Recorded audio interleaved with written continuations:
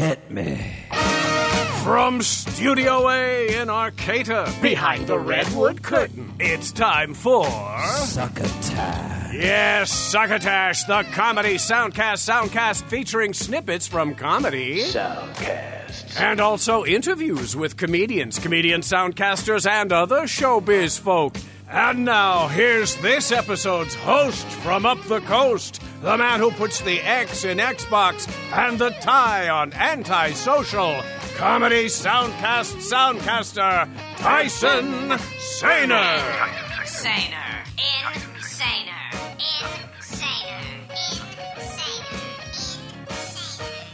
Thank you, Bill Haywatt. Salutone, estes me, Tyson Saner, welcoming you to this episode of Succotash that numbers 339. This is my first fully produced episode for 2023, and I thank you for making this your listening destination for the next more or less half hour of your life. Did you catch Epi number 338 last week? In it, executive producer and show creator Mark Hershon brought you an episode called First of the Year Foursome, in which he selected for you a quartet of clips from the soundcasts known as Snafu, The Retrospectors Today in History, The Worst Ideas of All Time, and Unpopular Opinion. Also in that episode, a brand new advertisement from, quote, our longtime non-paying and completely fake sponsor, Henderson's Pants, featuring the new bottom-up cargo pants with a design inspired by our very own Bill Haywatt, unquote.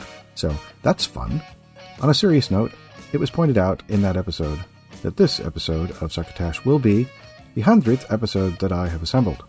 Some very nice and thoughtful things were said in that episode regarding my contributions to Succotash over the years, and I couldn't be more grateful to be a part of this operation going on 9 years this April.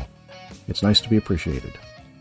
This week on Succotash, I have 4 clips for you from the soundcasts The Movies That Made Me, Of Mice and Men and Monsters, The 3 Questions with Andy Richter, and what's basically a bonus clip from Sensibly Cynical to lead off the proceedings, if that's the correct way to put things.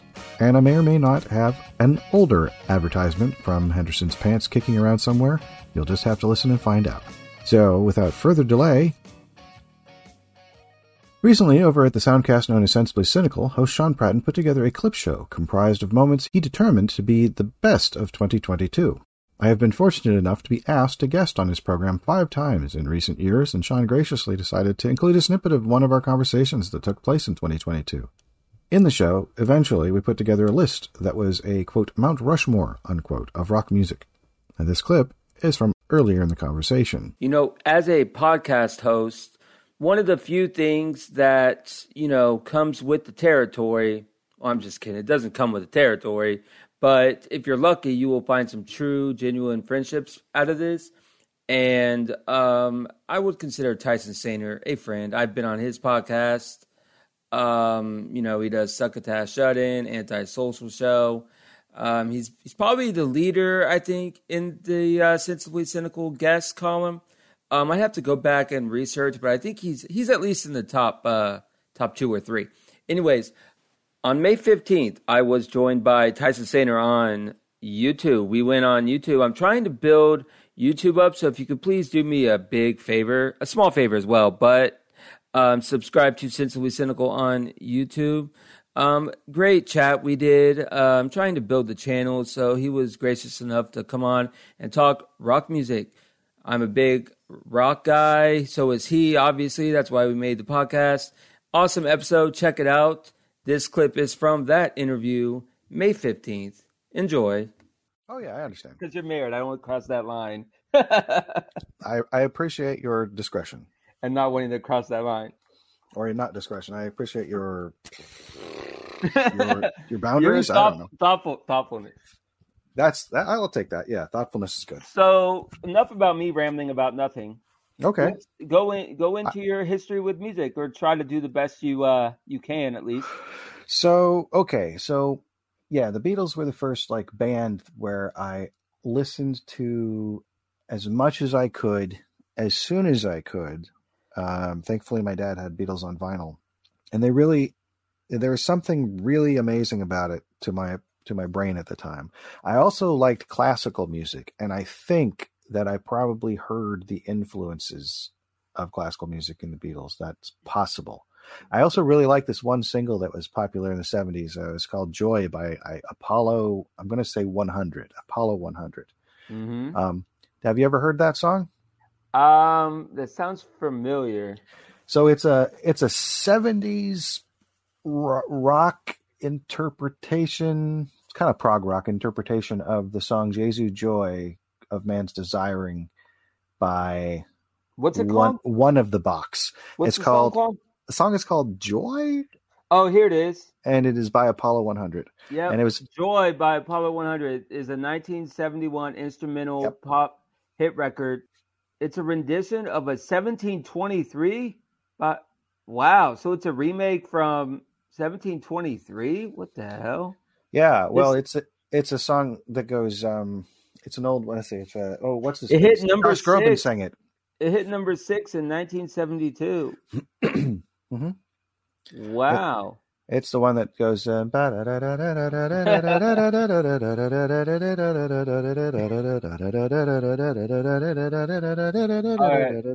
cetera, et cetera. Except it's got this like, it's got a beat, and they put a beat behind it, and they turned it into like a. Well, it wasn't disco yet, but it was definitely like. What was the category that they said it was on there? They had a list of that. Contemporary pop, like progressive pop. It says. Okay, cool. So I called the progressive part. That's hilarious. That's Wikipedia. The gatekeeper of all things factual, right? What's that, Wikipedia? Oh, certainly. I'm a contributor. That show was posted on January 9th, 2023, and the episode was originally called Talking Rock Music with Tyson Saner, from a show published on May 15th, 2022. You can still find that episode and all the other episodes over at sensiblycynical.podbean.com. Sensibly Cynical is SENSIBLYCYNICAL. Podbean is PODBEAN. You can find the show on Twitter at Cynical Sensibly. Cynical is capitalized, as is the word sensibly, spelled the same as before. The host is at SPratten11, and that is all lowercase SPRATTEN and the numeral 1 twice. Sensibly Cynical also has a YouTube channel where you can see another episode I guested on in which we discussed one-hit wonders. And you can go to the link tree of Sensibly Cynical by putting in linktr.ee/, and then Sensibly Cynical. Next up tonight, The Movies That Made Me, from Trailers from Hell, Josh Olson and Joe Dante. Its show description says, filmmakers and entertainers discuss the movies that inspired them. Hosted by Oscar-nominated screenwriter and TFH guru, that's Trailers from Hell guru, Josh Olson, and fearless leader himself, director Joe Dante. The Movies That Made Me is recorded live in Hollywood and engineered by film composer Don Barrett. This clip is from the first episode. I went all the way back to July 9th of 2018, and I have a feeling I'm going to be listening to this show regularly to get through and catch up. It's something I do tend to do with podcasts if I happen to like them. This first episode featured director Miguel Arteta, who is credited here as having directed the films Beatriz at Dinner, The Good Girl, and Duck Butter. He joins Mr. Olson, Mr. Dante, to discuss his love for the movies of Russ Meyer. Joe is an encyclopedia of film, and knows everything there is to know about every aspect of every human being who's ever worked in movies. So I don't know if there's anything you wanted to jump in with while we were talking about Ebert and Meyer. Well, as the oldest person in the room, I saw these pictures when they were new. I remember seeing Lorna, Russ's first picture, at a sleazy art house, they used to call them, in Philadelphia. They were called art houses, but which theater? God knows, it was somewhere in East Philadelphia. They had names like the Art and the Studio, and places like that. And every so often they would actually run an art film, but for the most part they just ran as much stuff with sex as they could get. And they had previously been running his nudies, the Immoral Mr. T's and those kind of pictures, which are frankly a little hard to sit through these days. They're kind of boring. But Lorna was unusual because it was a black and white kind of gritty sharecropper kind of movie, and the opening shot is this long tracking shot into an actor that I had grown up watching named James Griffith, who was used to play in a lot of cowboy movies and apparently co-wrote the script and plays the preacher in the movie. So it gave it this aura of, well, this is a real movie. This is because some of the other pictures that were coming out of New York that were advertised as sex pictures were down and dirty and cheap and crummy and unwatchable. And this looked like it was a movie. And it was, and it had, it was a sort of a cleaned up version of Desire in the Dust. It was sort of a studio picture, but getting away with murder because Russ was making it independently, and it became very popular. And it's what led to his ability to make Mudhoney. And when he sort of got into that sharecropper sex groove. And he had a group of actors that he would use over and over: Hal Hopper and Stuart Lancaster. By the way, I when I was at AFI making my short film as a student, in walks in to my audition for my stupid little film, Stuart Lancaster, and I'm like, I just literally almost took a dump. I could not believe it. Did you cast him? Of course. Oh, okay. And it was for a woman. Any part you want, Stu. He could not really talk too well. I think he had some problems, but and he was very surprised because he's like, "Don't I have to audition?" And I was like, "No, you do not have to audition. I'm just thrilled to meet you." And he played an anvil in my student film at AFI. He was awesome. Did you grill him? Of course I grilled him. Yeah, that's the whole secret of working with actors that you've seen is you just have to find as much time as possible to ask them stuff. And a lot of times there isn't much time. I ended up doing slates on one picture just so I could talk to John Carradine. Because we were going so quickly. I mean, there was no time otherwise. That was the only time I had to talk to him. Stu said that Russ would say action this way. He would say, "And now, voluptuous action." Sam Foley used to shoot off a gun, I guess. Yes. Different effect. He also said that he would treat him terribly. He was bald, as you know, and he said like Ross was very picky about anything reflecting, and he would always come to his head and be like, "We're getting a kicker off the noggin. Bring me the dulling spray," and he would literally just like put his hand over his eyes and dull his skull until he could shoot him. So you don't get insights like this on other podcasts. Exactly.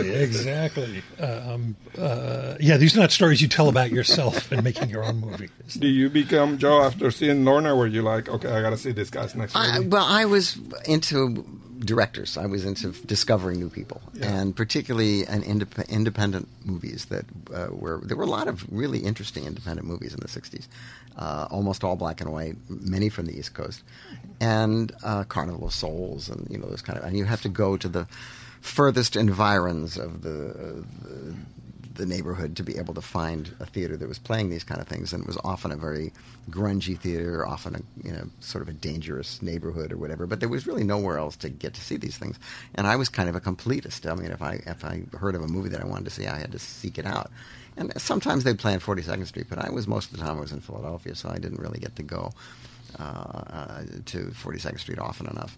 And yes, Russ obviously had something going on, and as I watched the movies as he, kept grinding them out, I became very enamored of his editing style. I mean, I think one of his greatest strengths was that he was an incredible editor, a master, really. And he obviously, as editors do when they become directors, he shoots for what he needs, and he didn't I don't think there's a lot of stuff on the cutting room floor of Russ's pictures. I mean, I think it was pretty much shot the way he wanted to.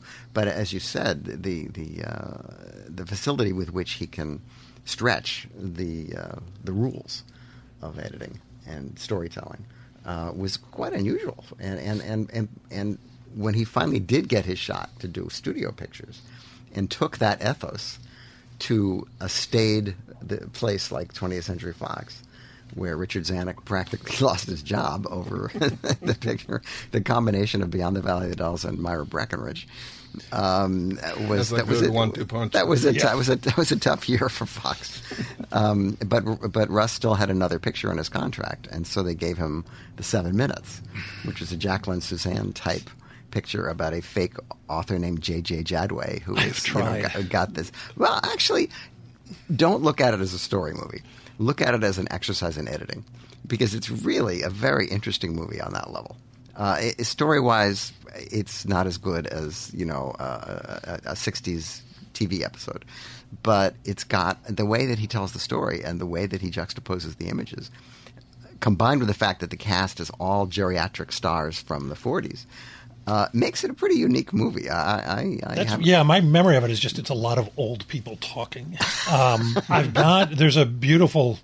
I'm obsessed with Beyond the Valley of the Dolls, and and Tom Selleck, I think, makes an appearance right in 7 minutes. Oh, is he in 7 minutes too? Oh, yeah. Oh God, he's in everything and Sextet. Yeah. He made the rounds. So the show can be found on Twitter at The Movies Made Me. That is capital THE, capital MOVIES, capital MADE, capital ME. The guest, Miguel Arteta, does not appear to be on Twitter, but you can find the account for the movie Beatrice at Dinner at Beatrice Dinner, which is Beatrizdinner. He is on Instagram at Miguel Arteta, all lowercase MIGUELARTETA. Josh Olson can be found on Twitter at all lowercase Joshua R. Olson, that is JOSHUAROLSON. And Director Joe Dante can be found on Twitter at all lowercase JOE_DANTE. The website for the podcast is at trailersfromhell.com/podcast. Trailers from Hell is TRAILERSFROMHELL. The Twitter account is capital TRAILERS, capital FROM, capital HE, single L.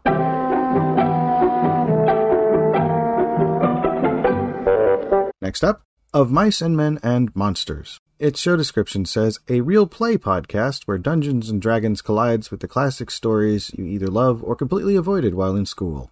Join players Aaron, Adam, Kimmy, and Dungeon Master Caitlin, who is also a high school English teacher by day, as D&D elements are dropped into famous pieces of literature. New episodes released every other Wednesday. The clip is from a show from July 27th, 2022. It's Chapter 49. It is Macbeth, Part 1. As our heroes arrive at Lady Macbeth's villa, the hunt for the second mysterious page has officially begun. Before I start the clip, I would like to point out that I feel compelled to possibly go back and listen to these from the beginning. You might not necessarily need to do that, and I don't necessarily need to do that myself, but I probably be interested to because I realize it is a continuing story where things that happened in other episodes are referenced. Seems to be a continual through line, and I'm not sure how far that goes back. I would not be surprised if it went all the way back to the beginning. So, here's your clip.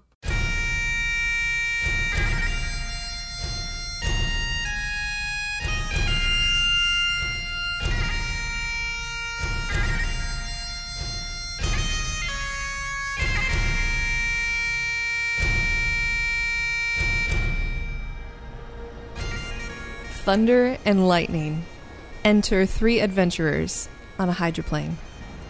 Penny, Eowyn, Bertram, you guys are on this hydroplane taken from Gatsby's, speeding along and making your way to Macbeth's villa.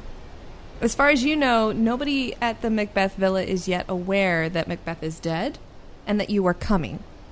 So you have this potential element of surprise. And you're headed towards a side secret entrance that Gatsby told you that a lot of the close associates of the Spotted Hand, including Macbeth himself, would use to enter into the grounds of the villa. And so you are within sight of this cove, not yet pulling up, but we'll pause there. And as the full moon shines down through the breaks in clouds with the thunder and lightning crashing around you, let's pause. Because before we jump into the narrative, you 3 have a level up. You 3 are now at level 6, baby. So, I feel the power. That last fight, that last encounter really just pushed you over the edge there. So would each of you care to tell me what it's going to look like for you to be now at level 6? Is there a way I'd really like to do like a narrative scene with one of my abilities? Is that a thing we can do? Yeah, of course we can. Cut 2.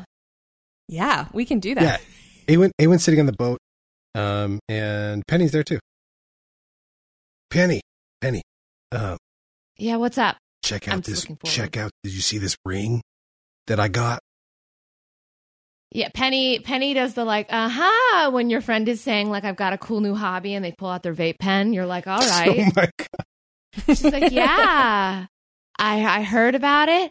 I saw it. How are you feeling about that? I mean, I just reached out my hand, and it was like I was like talking to some other beings, and they flowed out of my hands. And that's I a feel good real, thing? Well, I feel just real powerful. And like, I don't know, like I just feel like I could boil the ocean, or, like eat a bunch of food, or I don't know. But wait, it's kind of weird. One of those was better than the other for sure. Yeah, sometimes it kind of feels, it's so weird because it kind of feels like my druid magic. Like I'm tapping into some other source. Like I almost want to try. Okay, wait, Penny, can you hold my ring? Why don't you put it right I'll here just leave it on. I think I remember what it's like to. There was this moment when I just connected with that source, whatever that other side was. But I do that with the gods too, the nature gods. And I'm wondering if I could do the same thing, if I could control it. And so Awen just reaches out his hand, and he gets he's grunting so hard, and he's just kind of clenching his fist, very similar to the way that he was in the last battle with Macbeth. And he focuses all of his might, all of his energy, all of his druidic focus onto releasing this energy out of his hand.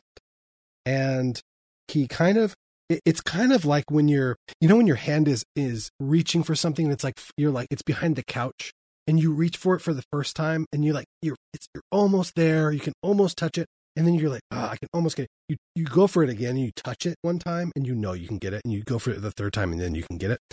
That's what he does. He does it one time, and it doesn't work, and he does it another time, and a little bit of waves above his hand starts to go. And then that third time, it just shoves out of him. And what he thinks is going to be this really, really big kind of moment, he just says, "Ah! Ah! Look, Penny!" And below him, there's a cloud of smoke. And when the smoke clears, there's just a little frog. Just like a little frog. Oh, okay. I like this. Come here, buddy. And Penny just scoops it up and holds in his hand and tries to talk to it a little bit.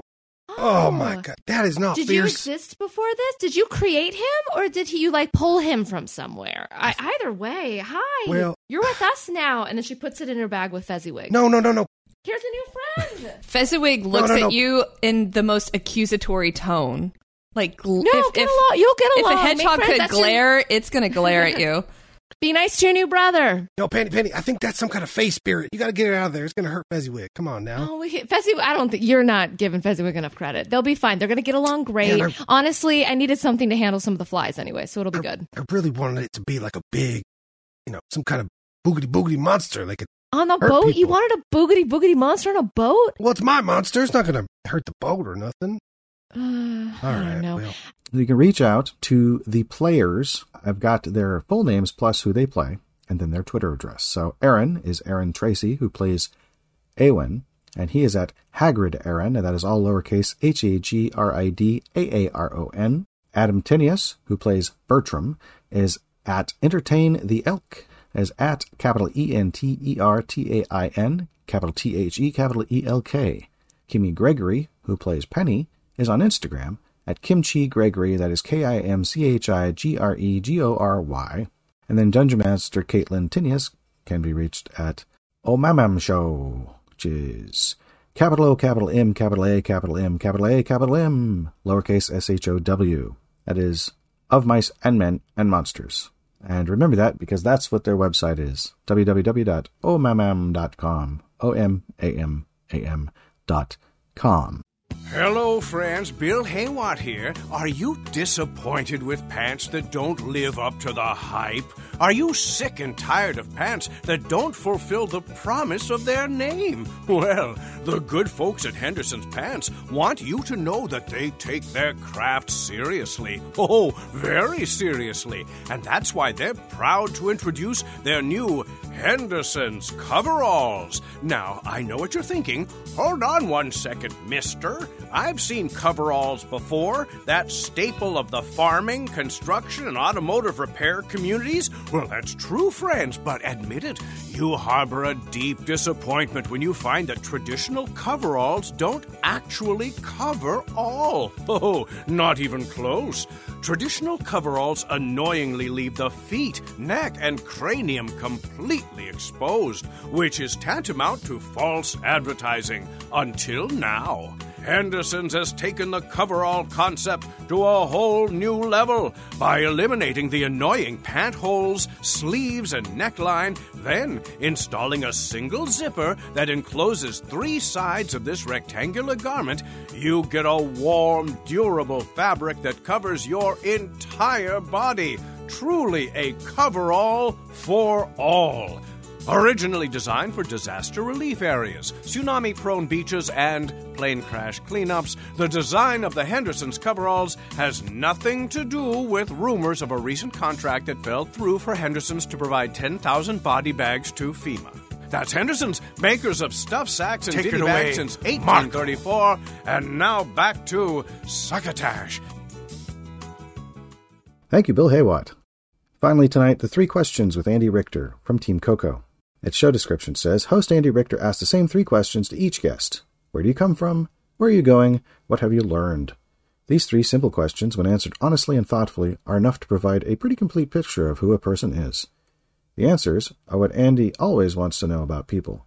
This will not be a one-sided process, as Andy won't shy away from getting personal himself. The clip I've selected is from a show from December 26th, 2022, where he interviews the Sklar brothers. And its episode description says, Randy and Jason Sklar join Andy Richter to discuss the marriage of sports and comedy, finding their scenes, going to the same college as your twin, and much more. Were you doing comedy like as kids? Like, were you doing it throughout your whole life? Were you a comedy duo, you know? Yeah, so we had cable in our house before a lot of other people. I don't know why we got cable so early. Like we were on the second wave of early adapters. There was that one that was like the AB switch and had all the channels and stuff. Called On TV in Chicago. Yeah. So then there was the next wave of it and we had it. And we just got really into like Rodney Dangerfield's Young Comedian Special. There was the one with Seinfeld and Rita Rudner and Bob Saget and Robert Townsend, who came out for the first 2 minutes. Kinison. Robert Townsend came out for the first 2 minutes of his set and spoke in a British accent, and then was like, "I'm from the South Side of Chicago."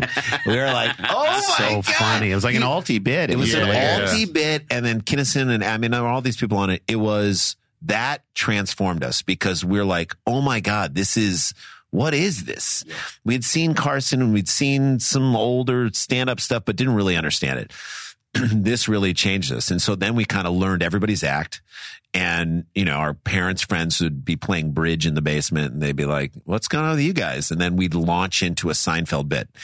What's the deal with the shower radio? I mean, who wants to dance on a slick surface next to a glass door? I mean, just huge laughs. And we're like, oh yeah, of course it's huge laughs. It's like a great comedy premise from a legend. We're ripping off from someone really good. And none of these people have seen it. So here we're so spouting off all these. I just remember an old Richard Belzer bit that we used to do all the time that our older cousin, who's now about 70, who lives in Chicago, great dude, we used to do this bit and it would destroy him. And it was a Richard Belzer bit. We're like, no, I kid God because I think God has a good sense of humor. Yeah.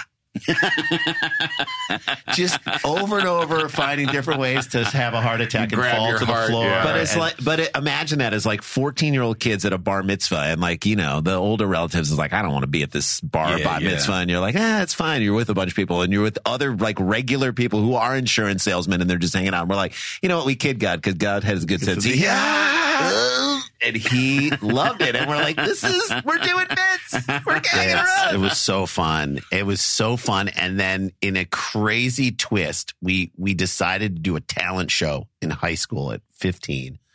And we were 14 at the time.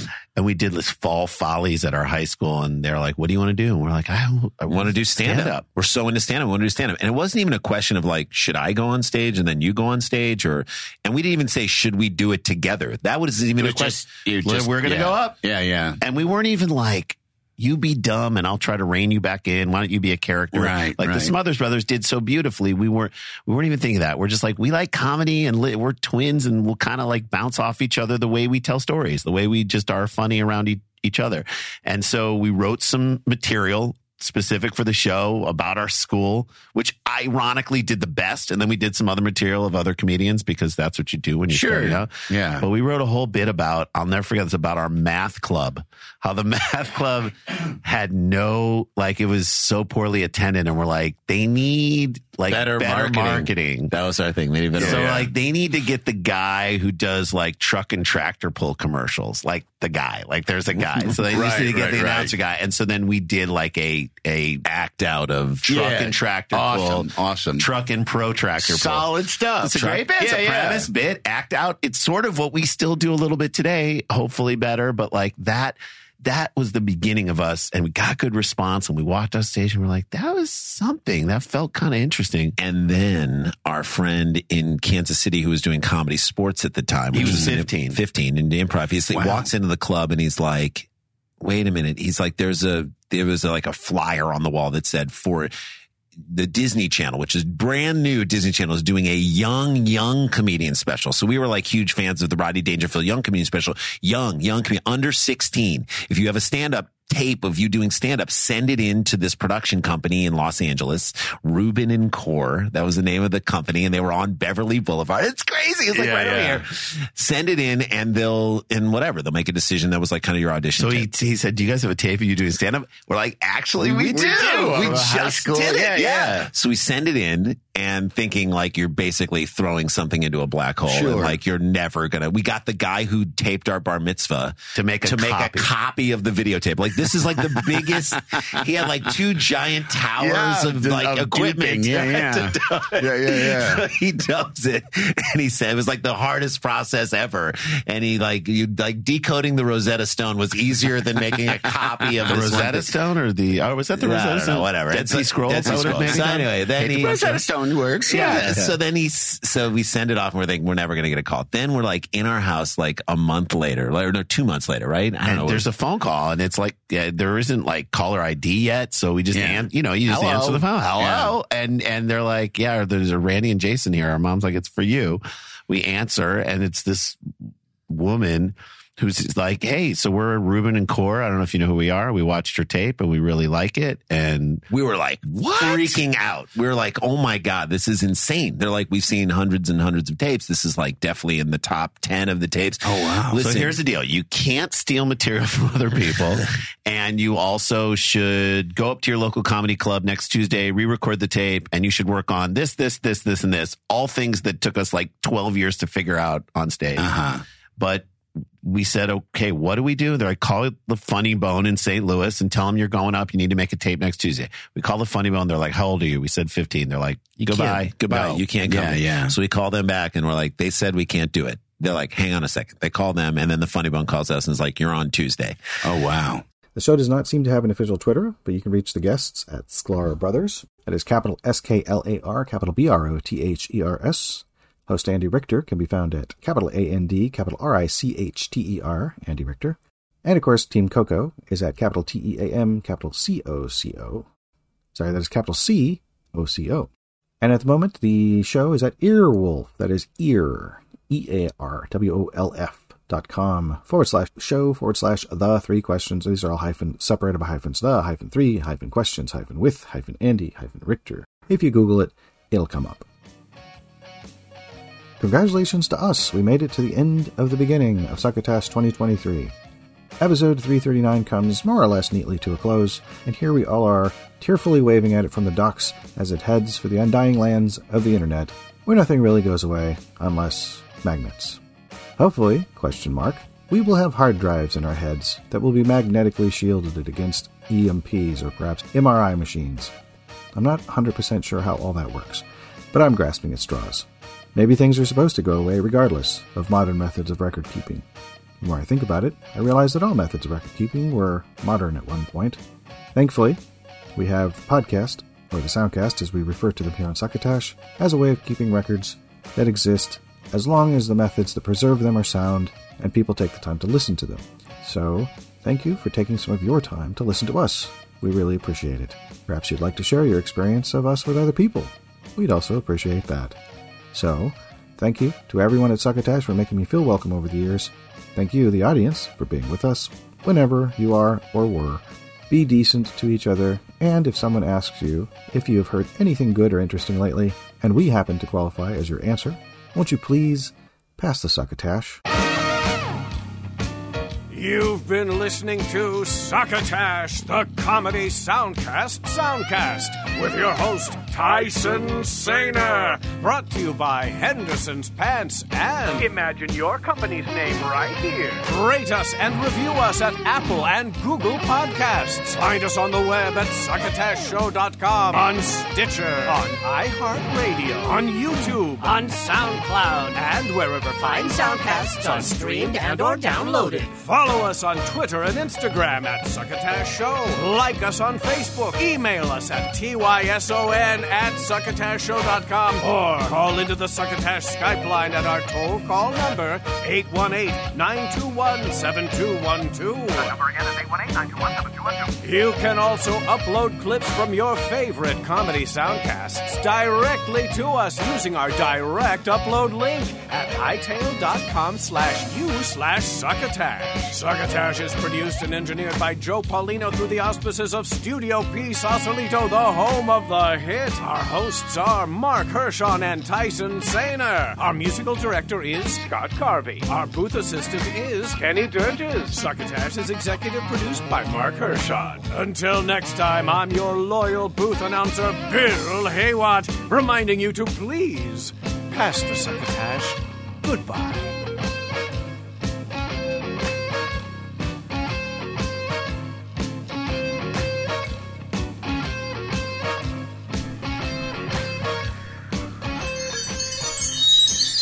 This has been a Succotash Patch production.